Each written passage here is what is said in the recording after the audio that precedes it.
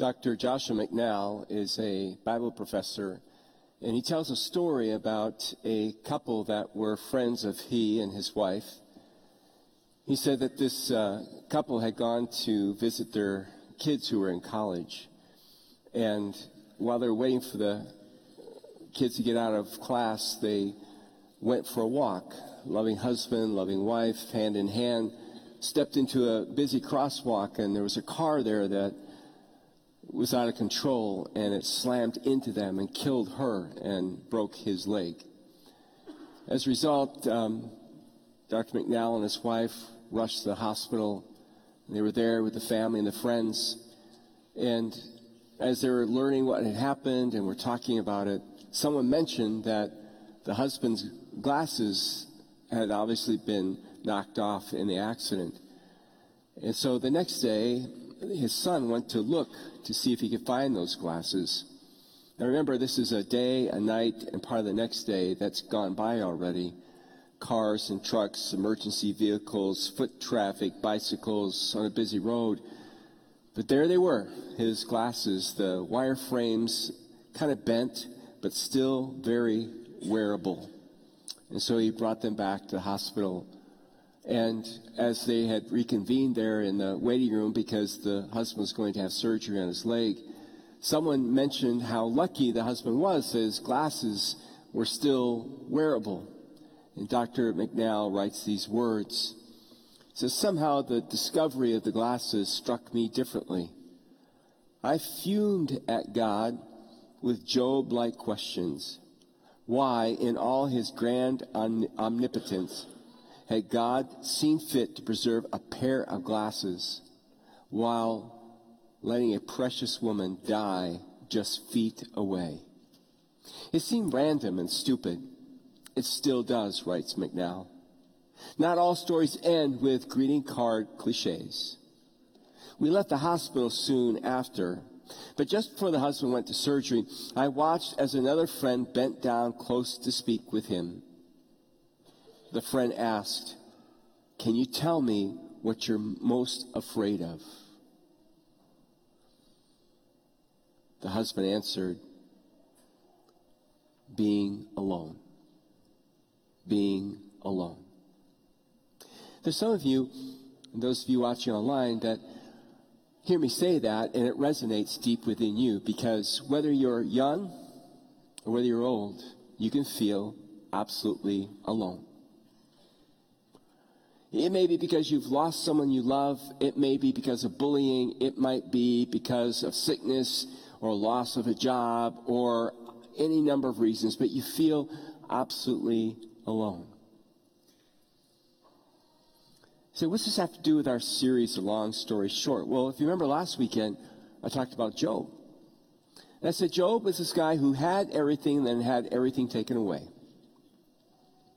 This man of God complained to God and questioned God's justice in doing this until God kind of reached down and gave Job a front row seat to the beginning of the world. And gave him kind of the story, and Job goes from complaining and griping to worshiping God because he saw himself in the context of God's big story. So the reason I talk about this sense of aloneness is whatever causes that in your life and my life, something helps us when we're able to see how we fit into God's big story. Because the Bible isn't just about Abraham and isn't just about the Apostle Paul. The Bible is about you and me. No matter how old you are, how young you are, you're in the Bible. You're part of that story. And if you can see yourself in that story, then you're able to see the big picture, and it gives you tremendous hope. So last weekend, we started by looking at God's big story. I said, if you get a chance, go to thebibleproject.com. You can download some of these graphics. Some of you have been to that page. It's a great website, isn't it? And I went there, of course, and I grabbed a couple things they allow us to grab. And I put up this big one that's kind of an overview of the entire Old Testament. And I said that in the Hebrew, what we call our Old Testament is called the... You guys are the best, all right? So loud, so strong. The Tanakh.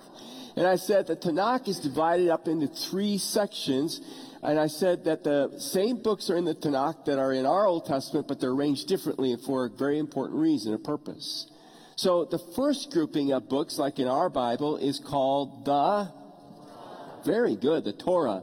Genesis through Genesis, Exodus, Leviticus, Numbers, Deuteronomy are found there, right? Then I said the second grouping of books is called that's a little harder, right? The Nevi'im, all right? So the Nevi'im. And then I said the third grouping of books is called we went downhill, all right? So let's try this. Ketuvim, ready? 1, 2, 3. Ketuvim. Just think of ketchup, all right? But call it Ketuvim, all right? And that's where the last section of books are. And then what we did is we kind of zeroed in and we started looking at the Torah. And we mentioned the fact that when you look at God's story is a good story. It says in Genesis 1:31 that God stood back and looked at everything he had done and created and said, it is good. So God's story is a good story, and to use bad English, it's going to be an even gooder story at the end. But something's gone wrong in God's good story. And what's gone wrong are these two individuals, the human creation that he made, Adam and Eve. God gave them this wonderful gift called the truth, to protect themselves, to protect the creation, refute any onslaught by evil. But rather than using the truth that God had given to them, they decided to listen to Satan's lie and ignore the truth. And as a result of that, sin and death were born not only into their lives, but into all of their children, right down to you and me. And this one thing I know for sure is that we all look alike because we're all human creation, right? So while we may not be exactly alike, we still all kind of resemble human beings, and we all have a sinful nature. Have you noticed that? Right? And we all die. So we're part of this whole mess that was created. And as a result of that, God told the man and the woman they could not stay in the garden. And we looked a little bit at the spiral, the de-evolution of humanity into sin as a result of that. But before the man and the woman were dismissed out of the garden, God gave them hope and gave us hope. In Genesis 3:15, God alludes to the fact that there's somebody coming who's going to stomp out evil, though it will deal a lethal blow to that rescuer, to that Savior. And it's kind of a picture, it's a mentioning of what we know to be eventually the Savior, Jesus. Because even though humankind has rebelled against God, God loves his creation. He wants to bring them back into relationship with himself. And so the first Adam blew it. God's intention is that the second Adam would come and take his place and not lead us out of the garden but back into the garden. But who is that Savior? Who's that rescuer? In the Old Testament, they're not sure. Is it Noah? Is it going to be that next couple, Abraham and Sarah? Or is it going to be one of their children, Isaac, or a grandson, Jacob, or is it, and you go all the way down and it's like, no, none of them are the rescuers. Why aren't they the rescuers? Because they are all flawed individuals. As good, as nice as they all kind of end up making a mess. So if we zero in on the second half of the Torah, we run into this guy named Moses. And certainly Moses must be the Savior. I mean, Moses is like a prophet and a priest and a king all rolled into one. And it's Moses who gets from God the commandments and gives the commandments to the people. So certainly Moses must be the Savior. And there are many Jews today who would look at Moses as the Savior of Israel. He's the lawgiver. Their concept of Messiah is the Messiah does not come to save Israel spiritually, but to save Israel politically. So is Moses the guy? And the answer to the question is, no, Moses is not the guy. Why? Because Moses is a terrible failure, just like you and me. He also has a sin issue. Moses has a real problem with his temper. Do any of you know anybody like that in your life? Certainly not you, right? But yes, he's got a terrible temper. In fact, it's so bad that once when he saw an Egyptian beating up a Hebrew, he killed the Egyptian and tried to bury the evidence. But somebody saw it and started talking about it, and he ran into the wilderness, and God gave him a 40-year timeout. Man, that's a long timeout. And then after God had dealt with him, God said, it's time to go back to Egypt, and I want you to rescue my people who fall into slavery. We learned last week from Ezekiel, they fell into slavery partially because of their idolatry, their sinfulness. Now they're all crying, we want out. And so God hears their cry, and he sends Moses back reluctantly, convinces Moses that he's the guy to take the people out of Egypt and lead them free. And Moses does, and they're in the wilderness. And I tell you what, if there was a group of people that were hard to lead, it was the Baptists. I mean, it was the Israelites. It was the Israelites. They were hard to lead. They were contentious. At every turn, complaining, griping about something. In fact, when they have an opportunity to step into the promised land, they refuse. And they spent another 40 years having to wander around the wilderness. That generation died off. And poor Moses, at one point, he just loses his cool. The people are griping once again. There's not enough water. And God says, speak to the rock. And he takes his staff and he beats the rock. I don't blame him. And God says, you're not going to go in the promised land because of that. Because you didn't honor me in front of the people. You didn't listen to me. You let your temper or your pride get in the way.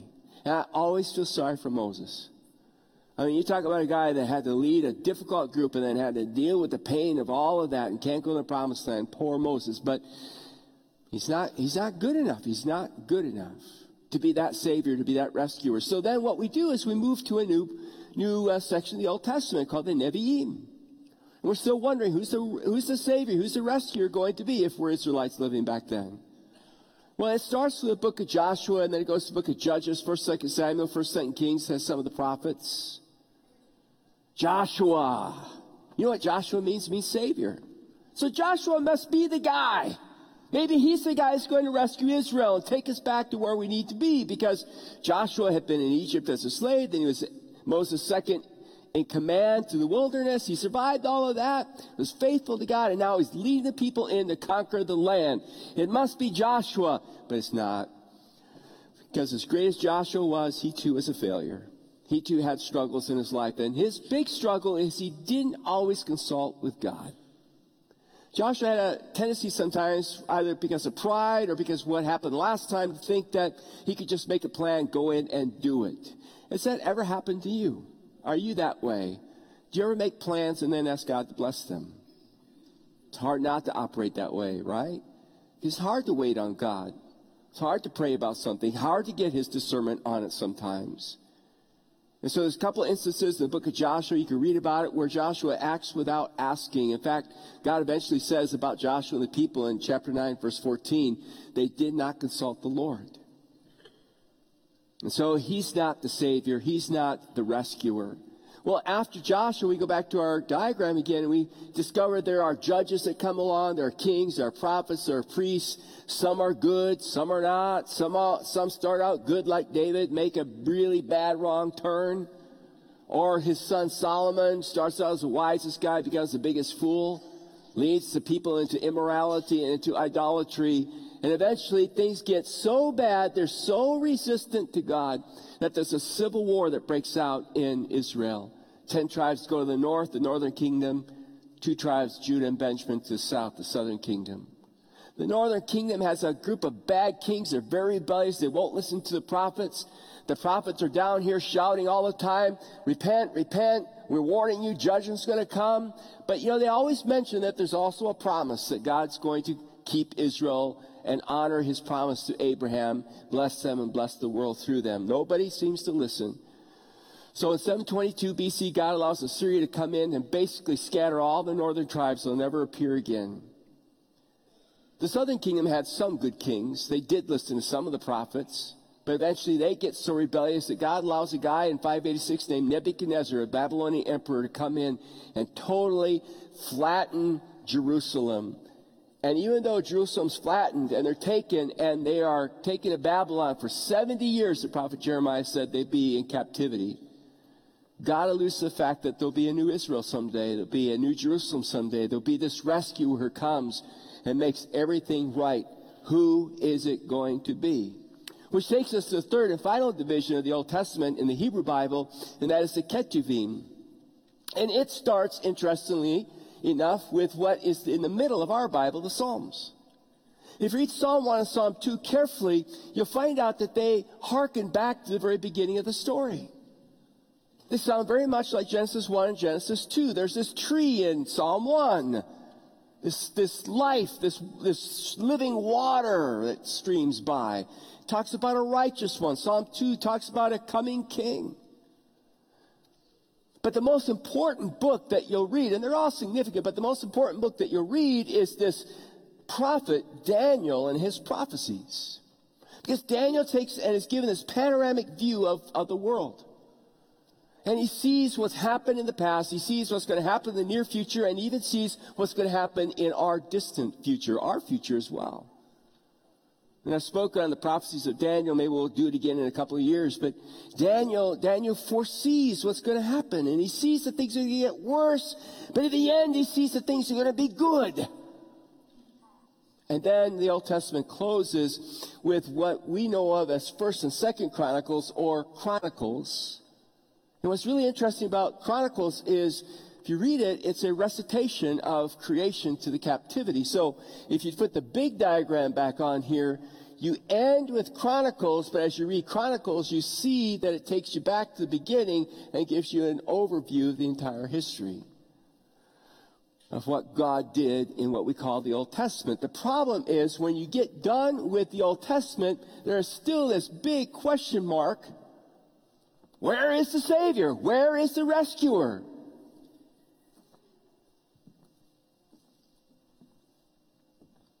Silence. It's awkward, isn't it? And if I stood up here and was silent much longer, some of you start getting uncomfortable. Be wondering what's wrong. Has he lost his voice? Is he having a vision? Why isn't he speaking? We don't like silence. And for 400 years after what we consider the Old Testament, there's absolute silence. No prophet, no king in Israel. It's like God has packed up and gone home. Where is God? And that happens in your life and my life too, doesn't it? There are those times of silence, both personally, sometimes within the church body itself. Sometimes you sense it in the world. Where is God right now with all that's going on politically and biologically and socially? Where is God? When you're in that moment where you feel absolutely alone, where is God? And what's fascinating is, if you read the Old Testament carefully, God keeps telling his people, when it feels like I'm not there, you need to trust and believe in my promises. That what I say, I'm going to do. No matter how young, how old you are. Trust in my promises. And it's hard to trust in God's promises when a long period of time has gone by. I don't know if you noticed it or not, but Jesus hasn't come yet. It's been 2,000 plus years. Where is God? Is this really true? Or is this just a myth? I mean, if we wonder that, imagine what they wondered for a long time. And so I want to talk about, the rest of our time, I want to talk about the promises of God. You're going to find this, I think you're going to find this very exciting and helpful in just a few minutes. But when we talk about the promises of God, to use a biblical term, we're talking about the covenant. Let's all say that word together. Ready? Covenant. All on the same page. But what on earth is a covenant? Well, in the Old Testament, there are about 7 or 8 major covenants. Some are conditional only to Israel. Some are unconditional. Some apply to you and me. If you go to thebibleproject.com, you can watch a little video on 4 of the covenants. It's very good. But I want to focus on one covenant, one promise, and that's to Abraham. In Genesis 12, God said to Abraham, I'm going to give you a kid. You're barren, but you and your wife are going to have a kid.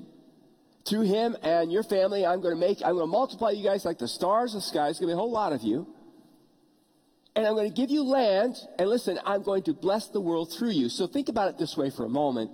So you think of God, all right? Imagine God has this hand, all right? That didn't look good. Try that one again. God. That hurt.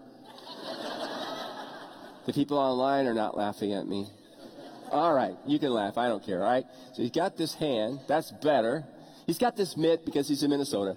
And then you got Abraham, right?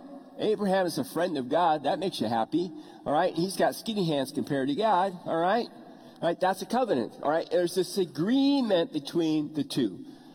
And what happens is God says to Abraham, some of this agreement is just for you and your family, Israel. But there's some of this agreement, Abraham, that is for the whole world. Skinny world, all right? And for all the people who live in the world, I'm giving you this promise. I'm going to bless them through you. So in that sense, we also have a hand in the Abrahamic covenant. In that the seed that is to come, the Messiah, is for the whole world. So I want you to keep that in mind for just a moment, and then I want you to turn and later on read completely Genesis chapter 15, because that's where God makes this covenant with Abraham that affects all of us. So what's the difference between a covenant and, for instance, a contract? A contract is impersonal. A contract is an agreement between individuals regarding goods, services. I'll keep my part of the contract, you keep your part of the contract, and we're fine. If you don't, I'll sue you or you'll sue me, okay? And a lot of us are in contracts with the cable company or the telephone company or whatever it is, okay? A lot of you do business with contracts. Covenants, however, are very different. Covenants are very personal. Covenants are very relational, and covenants require sacrifice, self-sacrifice. So God's concept of a covenant, and today even our concept of a covenant, is very different. And that's why, if you want to understand why God says so much about marriage, why marriage is so important in our culture where, you know, there's so much talk about why get married, why not live together, test it out, and then get married. I hear it from Christian young adults and older adults as well. The reason why we don't believe in that is because God puts a huge emphasis on what marriage is. It's a covenantal relationship. So, you know, if you want kind of a little bit of a definition or a way to think about covenant, think about marriage in its proper sense. So that's what the Lexham Bible Dictionary tells us. Tim Keller takes us a little bit deeper into this. And Tim Keller says, you know, today we have a confused idea what a covenant is. He said, today we treat it this way. He says, in modern culture, we see it this way. I'll be what I should be as long and as to the degree that you are what you should be. And if you're not, then I'm not. So like kids fighting in a sandbox, doesn't it? I'll be what I should be as long as and to the degree that you are what you should be, and if you're not, then I'm not. Now, all of us fight in a sandbox. And everybody here who is married, I don't care how good your marriage is, aren't there times when you dilute the covenant you made to each other on your wedding day or night and basically devolve into this behavior? How many of you say, yep, happens in my marriage? Yeah. Those moments, right, when you look at the other person and you say, well, if you're going to be a jerk, now we don't say it, but we know we're going to do it, I'm going to be a jerk. If you're going to act that way, then I'm going to act that way. That is not a covenant. That is not a covenant. So what is a covenant? Well, Keller says a covenant goes like this.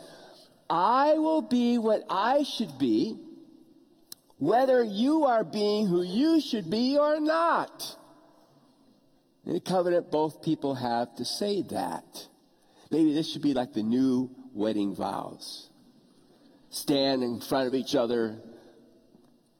The groom says to the bride, honey, I promise you that I will be what I should be, even if you're not. And she says, good. No. It has to go both ways, right? We have to both say it to each other. That requires sacrifice. That requires loyalty. That is hard to do. Now, keep that in mind, okay?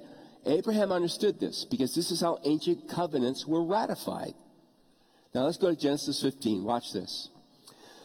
The Lord told Abram, bring me a 3-year-old heifer, a 3-year-old female goat, a 3-year-old ram, a turtle dove, and a young pigeon. Now, Abram had no issue with that, because what God is initiating was an ancient covenant. This was done between kings and vassals and different groups of people. It goes on, it says, so Abram presented all these to him, and then Abram killed them. Then he cut each animal down the middle and laid the halves side by side. He did not, however, cut the birds in half. They were too big. It's down there for a long time. Vultures swoop down, and he has to chase them away so they don't eat the carcasses. Nothing unusual yet. To us, yes. All right? Imagine buying your car this way. But to the ancients, no. So here's what would happen in the ancient culture. A covenant would be made. Let's say a king with his vassal.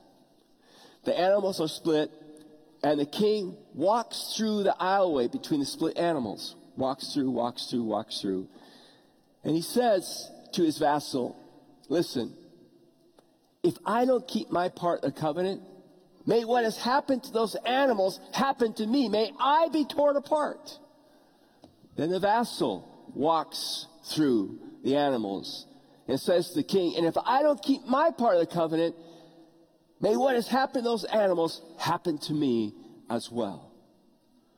So Abram has no issue right now until this happens. As the sun was going down, Abram fell into a deep sleep. Now, it's not because he's been up all night. This is a God thing that's happening to him. And a terrifying darkness came down over him, this impending sense of judgment. After the sun went down and darkness fell, Abram saw a smoking fire pot and a flaming torch pass between the halves of the carcasses. This is the presence of God, passing between the carcasses. Now Abram's getting intrigued. So the Lord made a covenant with Abram that day and said, I have given this land to your descendants, all the way from the border of Egypt to the great Euphrates River. Read the whole chapter, you get more into the context. Read 12 through 15. It's not just that God's saying, I promise you to give the land, and I promise to multiply you. God's also saying, and through you will come the seed that will bless the whole world. So all of this is wrapped up in this covenant, and Abram is shocked. See, I'm not following you. I'm not sure what's so surprising. You said that's how the ancients did it. Well, here's what's shocking about it. When God passes through those split animals, God is saying to Abram this: if I don't keep my promise to you, Abram, to multiply your family, to give you the land, and to bless the world through you, may I, God, Yahweh, may I be torn apart like these animals. But that's not what's really shocking. Because if you look at this covenant, Abram never walks through the animals. He doesn't pass through it. Instead, when God passes through it, he not only passes for himself, but God also passes for Abram. In essence, what God is saying to Abram is this: and Abram, if you don't keep your promise, may I, God, be torn apart. And that's what the cross is all about. Because on the cross, Jesus, in essence, is torn apart. God is torn apart. Why? Because God knows we don't keep promises. Adam and Eve didn't. And as I've tried to show you all the way through the Old Testament to this very day, right down to you and me, we don't keep our promises. We are far from perfect. And so God keeps the promise for us. Jesus comes. He lives the perfect life. He does not succumb to temptation, the wilderness experience. But he dies my death so I can live his life. He joins me to that hand of God. Isn't that amazing? See, here's the problem. I say that, you say that, but wow, when's the last time we just let it soak in? We just get too familiar with some of these things. Most of us could probably sing at least the first verse of Amazing Grace. We've heard it so many times, but isn't it amazing? Isn't it amazing? And so next weekend, we're going to pick up the New Testament. We're going to go through the whole New Testament, focusing on this rescuer and this Savior. We're even going to get to the book of Revelation. because there's something wonderful. We've put that big graphic back up here. You know, the Old Testament, I said, ends with Chronicles, which actually starts with the beginning. Well, if you look at the New Testament, it ends with a book called, said that a few times, didn't I? All right. Ends with a book of Revelation, not Chronicles. All right. So Rev. All right. If you look at the last two chapters of Revelation, chapter 21 and chapter 22, what do? They take you back to the beginning. They take you to a garden.